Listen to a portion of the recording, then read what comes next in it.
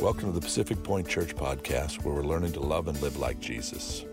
During this half hour, we're praying that God will direct, encourage, and speak to you. If you would like to partner with Pacific Point Church and our church plans, visit us at pacificpointchurch.com/give. At that same site, you can also watch and listen to previous sermons, read follow-up blog posts and extended notes, and even connect with Pacific Point Church on social media. We hope you're encouraged by today's message. We're in Advent 2023, and Mark 13 says this of Advent, "And what I say to you, I say to all, stay awake." Advent's a looking for and a looking towards Jesus. The Advent season, they were looking toward Jesus. And the four themes of Advent, and somewhere our Advent candles are in our move somewhere, so they're not out, but we'll try to have them out for next week. But the first candle is hope. The second candle is one of peace. The third Sunday is joy. And the fourth one is love. And the Advent towards Jesus coming and experiencing all of these emotions and what he brings. That is Advent. That's what the time is. It's the creator of heaven and earth entering into the story. See, because the reality is this: you and I are in a story. We're writing stories. God is writing stories. And Jesus and God and the Holy Spirit, in their infinite wisdom, decided for him to come down, Jesus, and enter the story that we're walking in so that you and I would have life. It's pretty awesome. It's pretty incredible. Advent is the creator of heaven and earth entering the story, our story. So now let's shift back into that was just my opening. Can you imagine how long we're going on the rest of it? Okay, we're in Ephesians. Last week in Ephesians 3, 1 through 13, Paul talked about God's grace and his revelation and the power of his Holy Spirit. And this week we're in Ephesians 3, 14 through 21. And would you join me? If you have your Bibles, you can look at them. Otherwise, you can just look up here, and it says this in Ephesians 3, 14 through 21. "For this reason, I bow my knees before the Father, from whom every family in heaven and earth is named, that according to the riches of his glory, he might grant you to be strengthened with power through the Spirit in your inner being, so that Christ may dwell in your hearts through faith, that you, being rooted and grounded in love, may have strength to comprehend with all the saints what is the breadth and length and height and depth, and to know the love of Christ that surpasses knowledge, that you may be filled with all the fullness of God. Now to him who is able to do far more abundantly than all we ask or think, according to the power at work within us, to him be the glory in the church and in Christ Jesus throughout all generations, forever and ever. Amen." Let's pray. Father, I thank you for your word. God, I thank you for this Advent season, Lord, leading to your son Jesus' birth, where Jesus entered this story and it changed our lives forever. God, I thank you, Lord. I pray that we would, as a church, as a people, that your church would truly worship during this season. God, that we wouldn't be consumed by all the stuff, but that we'd be consumed by your Holy Spirit. God, speak to us this morning. Let your word be alive in our ears, in our hearts, and our souls. God, I pray that you would speak and you just move me aside. And God, that we truly would have ears to hear and eyes to see, that we would leave this place and be your hands and feet. In Jesus' name, amen. Amen. So Paul, again, starts off this scripture like he did before 2 weeks ago, in the last couple of weeks. Paul starts Ephesians 4:14. He says this: "For this reason." And what do we say? Whenever he says "for this reason," you got to find out what that reason is. You got to know what that reason he's saying. For this reason, he's about to do something. For this reason, what he was talking about, he's getting ready to do something really important. And for what reason is Paul bowing? I don't know how I skipped that, huh? Did I just skip through a whole bunch of, I'm so sorry. For what reason, when we look at what Paul says, for the reason that the scripture says that he bowed his knees. And the question is, for what reason is Paul bowing? Paul is pointing back to the experience in verse 1 through 13. So what we talked about a couple weeks ago, Paul says, "For this I am bowing down. What is he bowing down for? Because he experienced God's grace, his revelation, and his power. What reason is Paul bowing for? Because God did something in his life. When Paul says, for this reason I bow my knees before the Father, he's making a statement about himself and the one he's bowing to, Jesus. He's making a proclamation. And when you go, okay, what's Paul talking about? Why does it matter to me? Because you and I, as Christians, as believers in Christ Jesus, make proclamations on a regular basis. You and I make statements in how we act, how we treat others, what we say, what we do day in and day out is a proclamation of us, not only a proclamation of who we are, but it's a proclamation of Jesus, some good, some bad. This side is not bad and this side is not good, so just so you know, I'm not, you guys are fine. I can go some good, some bad here too, and there's some bad in here too, so everywhere I'm talking about this morning. Your life is a proclamation. See, we don't like to think that way. You and I don't like to think of the fact that there are people watching us. Especially when you say, or it slips out, or someone's heard the rumor that you're a Christian.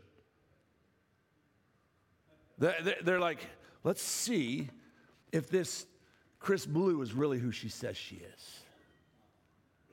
Now, I'm not saying I was the pinnacle of Christianity, but I remember watching her when I first heard God speak to me and say, that's going to be your wife. That's a whole other crazy story. We won't get into it.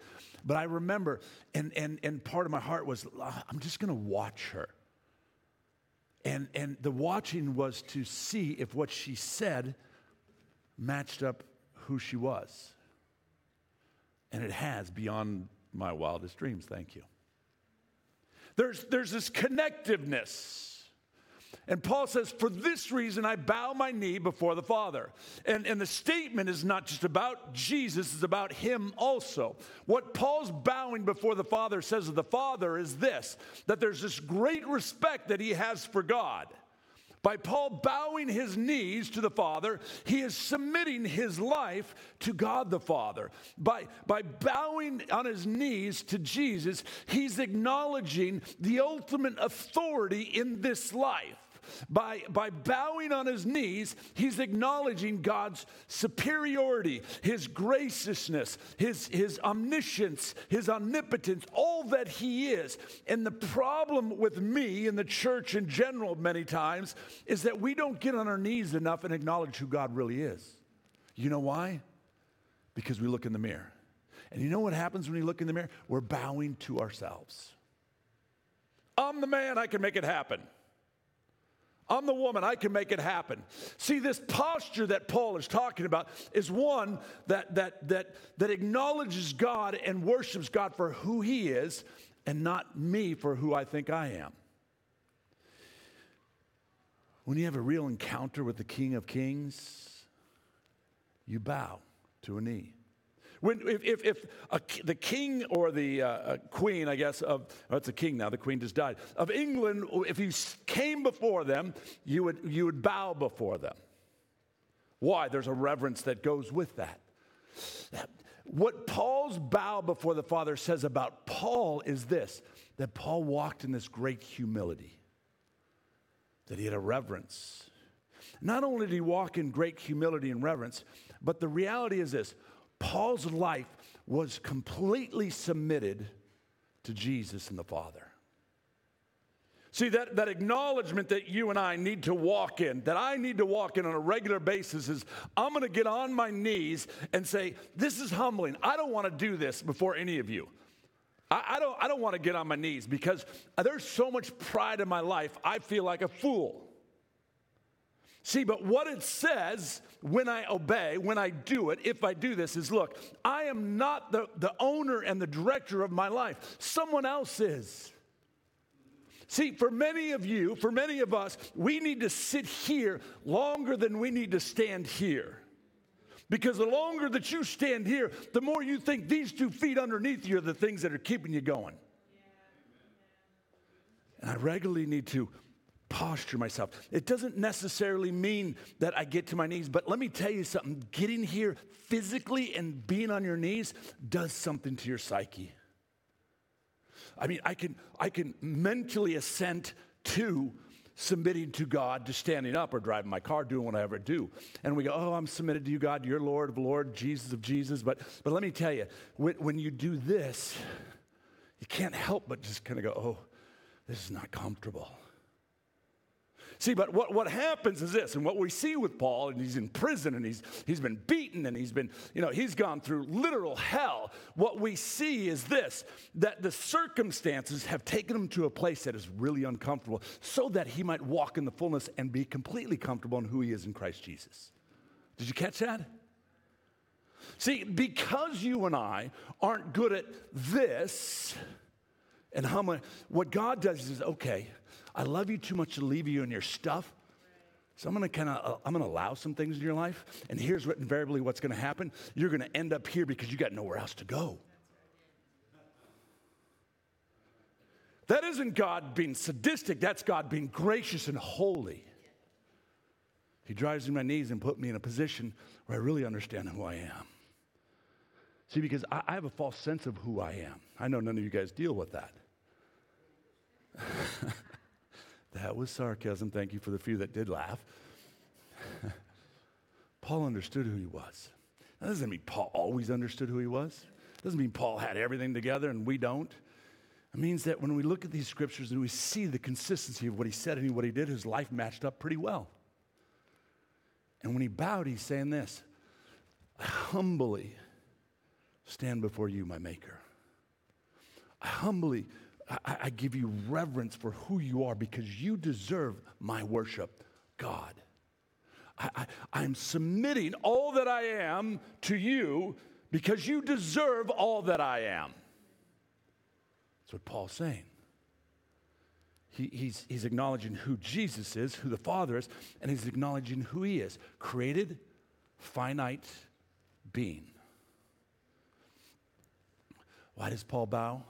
I mean, we just talked about all that, but how do we know? The answer is in verse 19. It says this, and to know the love of Christ that surpasses knowledge, that you may be filled with all the fullness of God.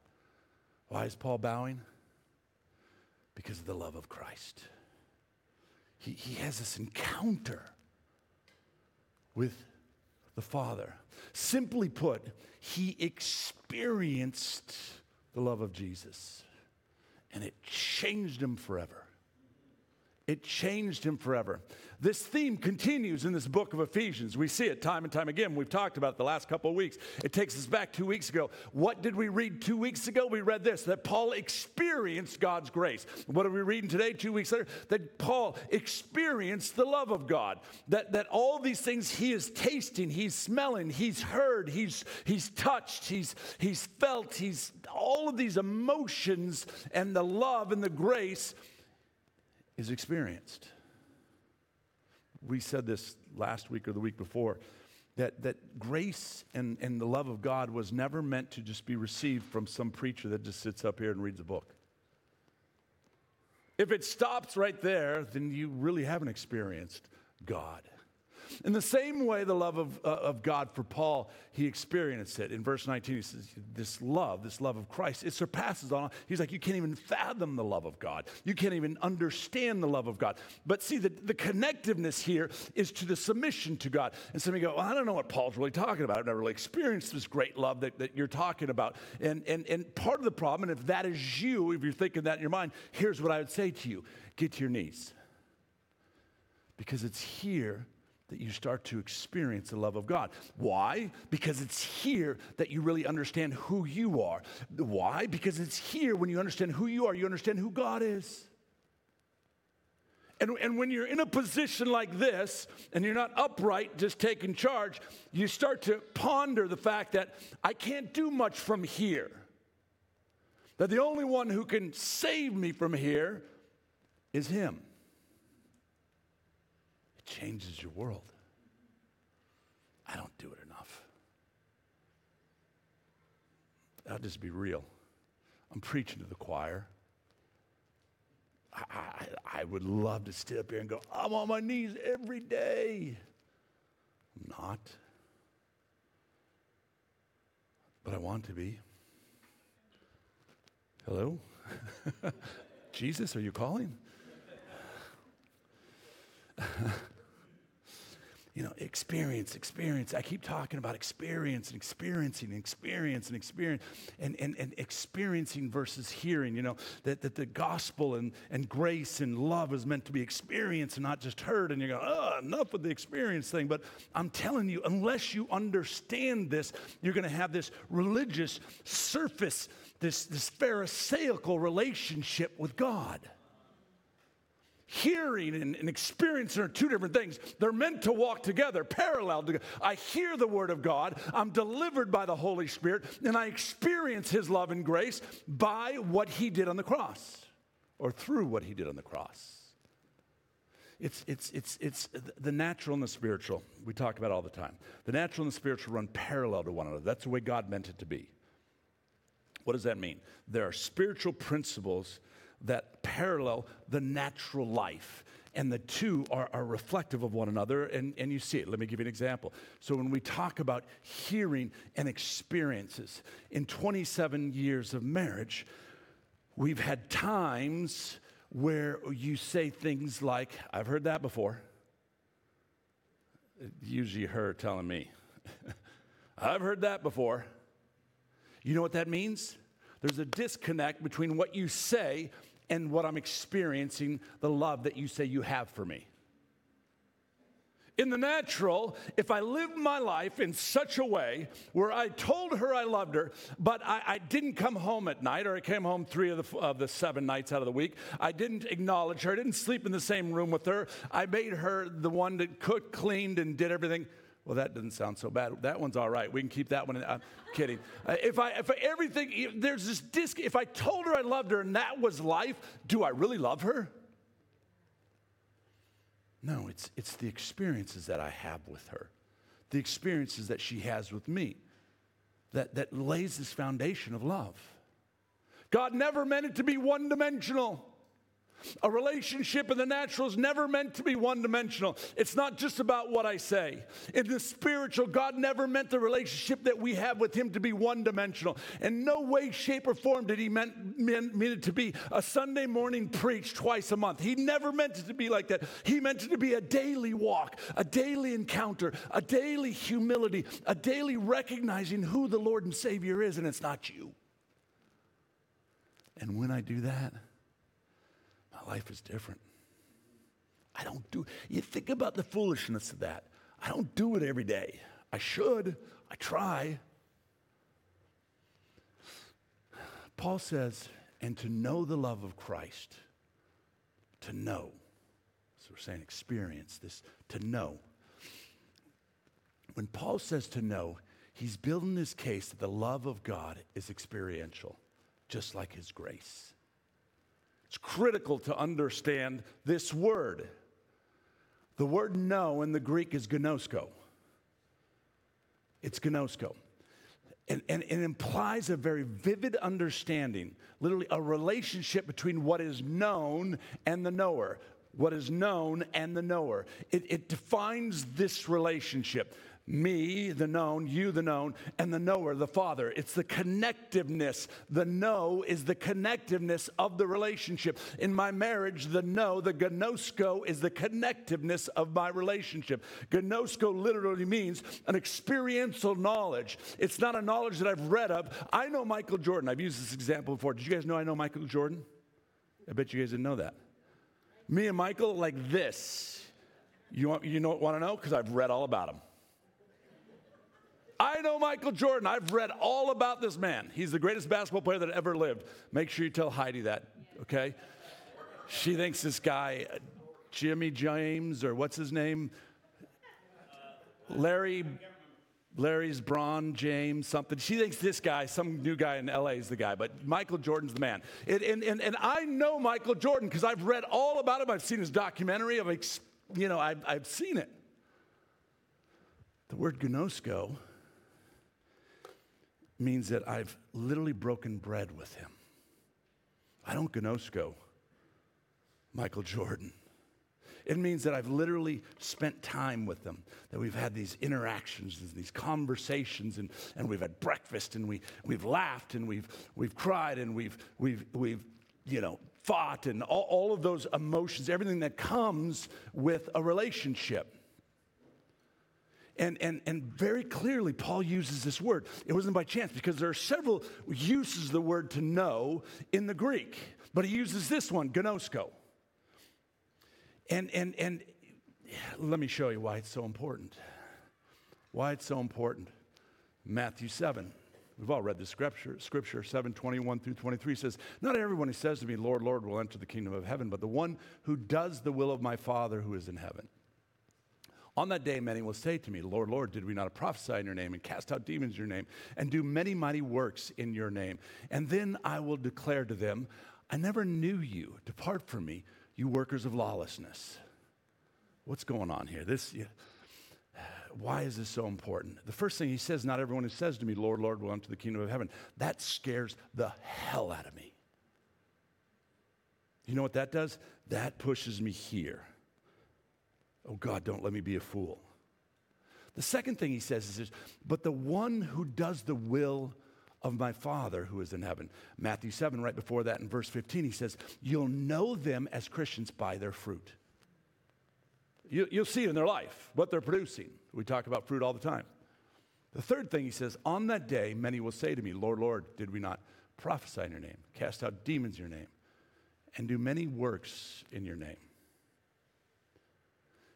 And then he says this. This is one of the scariest verses in the Bible.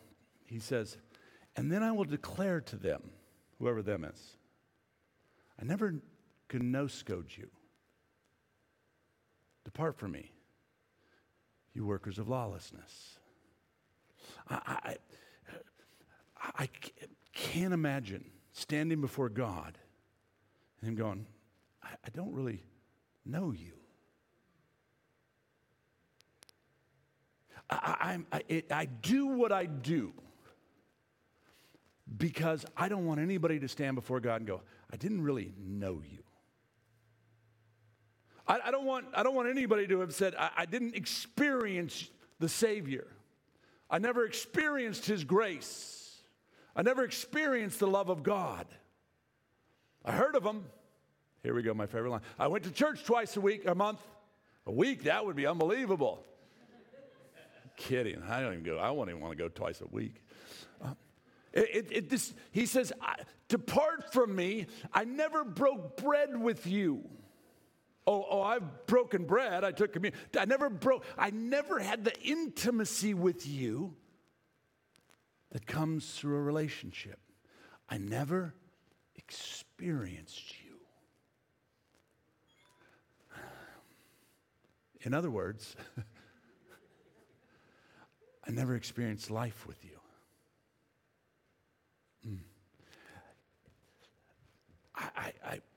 It scares me.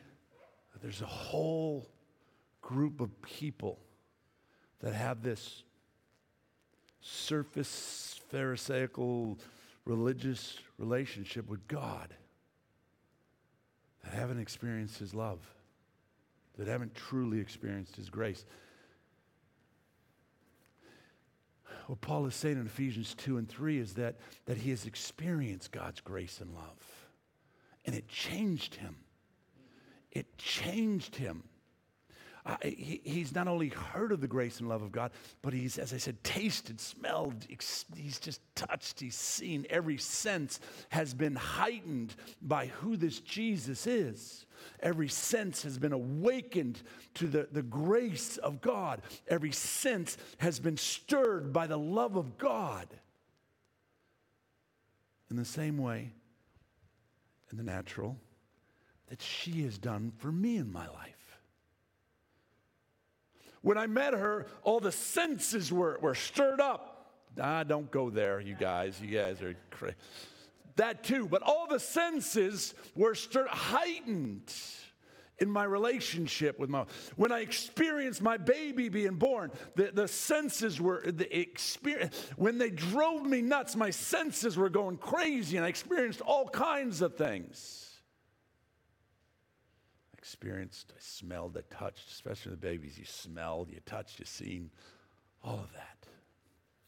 Paul experienced, what he's saying here in Ephesians is, as I've experienced the love of God, guys, it's unbelievable. In order to really appreciate Paul's story, though, you have to remember who Paul was. You know the story. He hated Christians. He hated the church. Paul persecuted Christians. He authorized the arrest of Christians. He was going out trying to find the Christians around him, zealously opposed Christianity, approved the stoning death of Stephen, standing right there. Just, that's good, let's kill the Christian. This is Saul at the time, that is now Paul writing the book of Ephesians, talking about the love of God. Dear Lord, have you ever thought you're not worthy? You are, through the blood of Jesus. Have you ever thought, there's no way this God could accept me? He doesn't know what I did, fill in the blank. Or they don't know what I did. He knows what I did. And I look at this, and this book is filled with people who are complete idiots, just like you and me. David, poor David, his whole life left just bare for thousands of years for us to look at and go, what an idiot. He's a murderer, he's an adulterer, he's a liar, he's a cheat.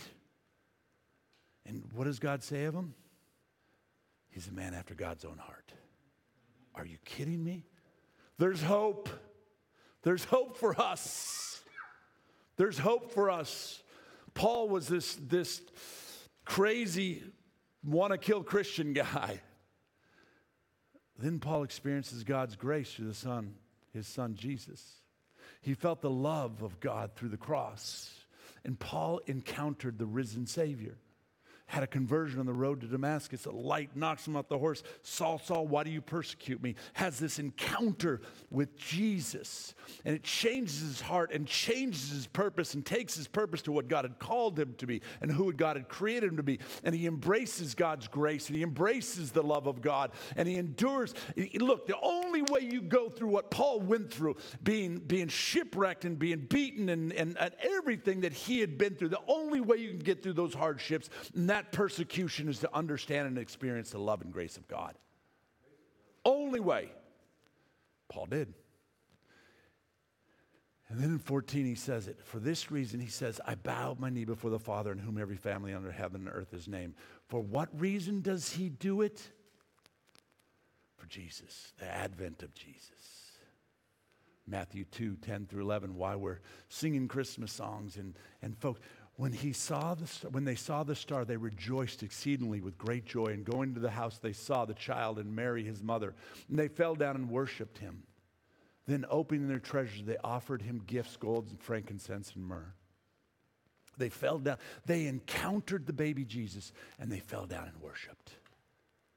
Paul encountered Jesus. And he worshiped. Advent season, what am I asking for us as a church? What am I asking of myself? Is that you would enter the story. That you would enter this story. Not be a bystander. Don't let the story just pass you by because you got so many things going on and trees you have to put up, which, yeah. And you've got, parties you got to go to and things you got to buy and all this stuff. Enter into the story of Jesus, which is being his hands and feet. And loving others well. Jesus entered the story so that you and I can enter the story now. Too many Christians don't want to enter the story because they think it's too much or they're too selfish. Actually, it's this reason here. They refuse to go to their knees. I'm asking that we would enter the story this Christmas. Nearly every time or every character that we see at Jesus' birth responded in the same way. They bowed and they worshiped.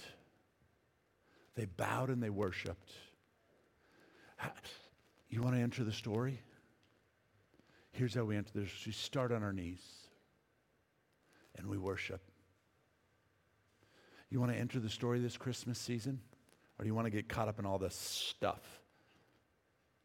I'm asking you I'm asking me to enter the story, and how we do that is through bowing down and recognizing who he is and understanding who we are and worshiping the Savior.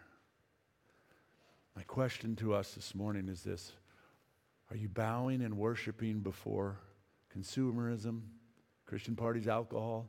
Look, let's touch that one real quick. Are you medicating to get through the holidays? Because some of us are. I got to get through this thing. Give me another one. Or whatever it is. Are you bowing and worshiping at the foot of comparison? I got to have the right gifts and the right outfit and the right tree and the right family and the right all that crap. Or are you bowing and worshiping before Jesus? The answer is to enter the story. And I enter, the beauty of entering the story is I don't have to wait for an on-ramp. I can enter today. I can start through communion. I can enter today. I can start by just getting on my knees mentally and physically and going, oh God, have mercy, forgive me. And then in each day, engaging in this word, prayer and conversation with Jesus. Put on the worship music and Christmas music during this time. Each and every day, enter into that relationship with the creator of heaven and earth. Enter into his presence that you might experience his grace to get through this time, because God knows I need the grace to get through this time. Enter in the story. And Paul finishes up Ephesians 3 with this declaration of God's goodness. Again, let me reiterate. Chained in prison, has been through hell. And this is what he says. Let me clarify. If I'm chained in prison and gone through everything, Paul, I pray to God that would be this would be my prayer. Verse 21. To him be the glory in church and in Christ Jesus, throughout all generations, forever and ever, amen. Dear Jesus, when you enter in the story and you humbly bow before the King of Kings, these are the words that come out of your mouth in the midst of crazy. What are you going through this season? I don't know. We're all going through something. Maybe you're not going through anything. Regardless of whether you're going through something or you're not going through something, bow before the King of Kings. Acknowledge who he is and acknowledge who you are. Enter into the story this season. Enter into the story. Worship fully. The identity of Christmas is this book, not the next present. Lead your families during this season. Lead your families well during this season. And be generous to all. That's how you enter the story. I had 6 couple practical ways if you want. I was just thinking, write a thank you. Write out your story. Tell your story. Share your story. Invite someone in to dinner during this season. Pray for others. Forgive. Just some practical ways. Some practical ways to worship during the season and enter in. This morning I'm asking you to enter into this season, to enter into this story. And as Paul says, it starts with bowing before the King of Kings and the Lord of Lords. And as you do that, you're making a proclamation of who you are, and you're making a proclamation of who he is. That's a relationship. And that's where you experience grace. That's where you experience the love of God. That's where God meets us. Let's pray. Father, I thank you for this time this morning. God, for your word and Apostle Paul. And God, I just think of all that he went through. And Lord, for his words to be what they are is just miraculous. I know it's through the power of your Holy Spirit because he submitted himself to you. We see, Father God, that he bowed before the King of Kings and the Lord of Lords. God, I thank you.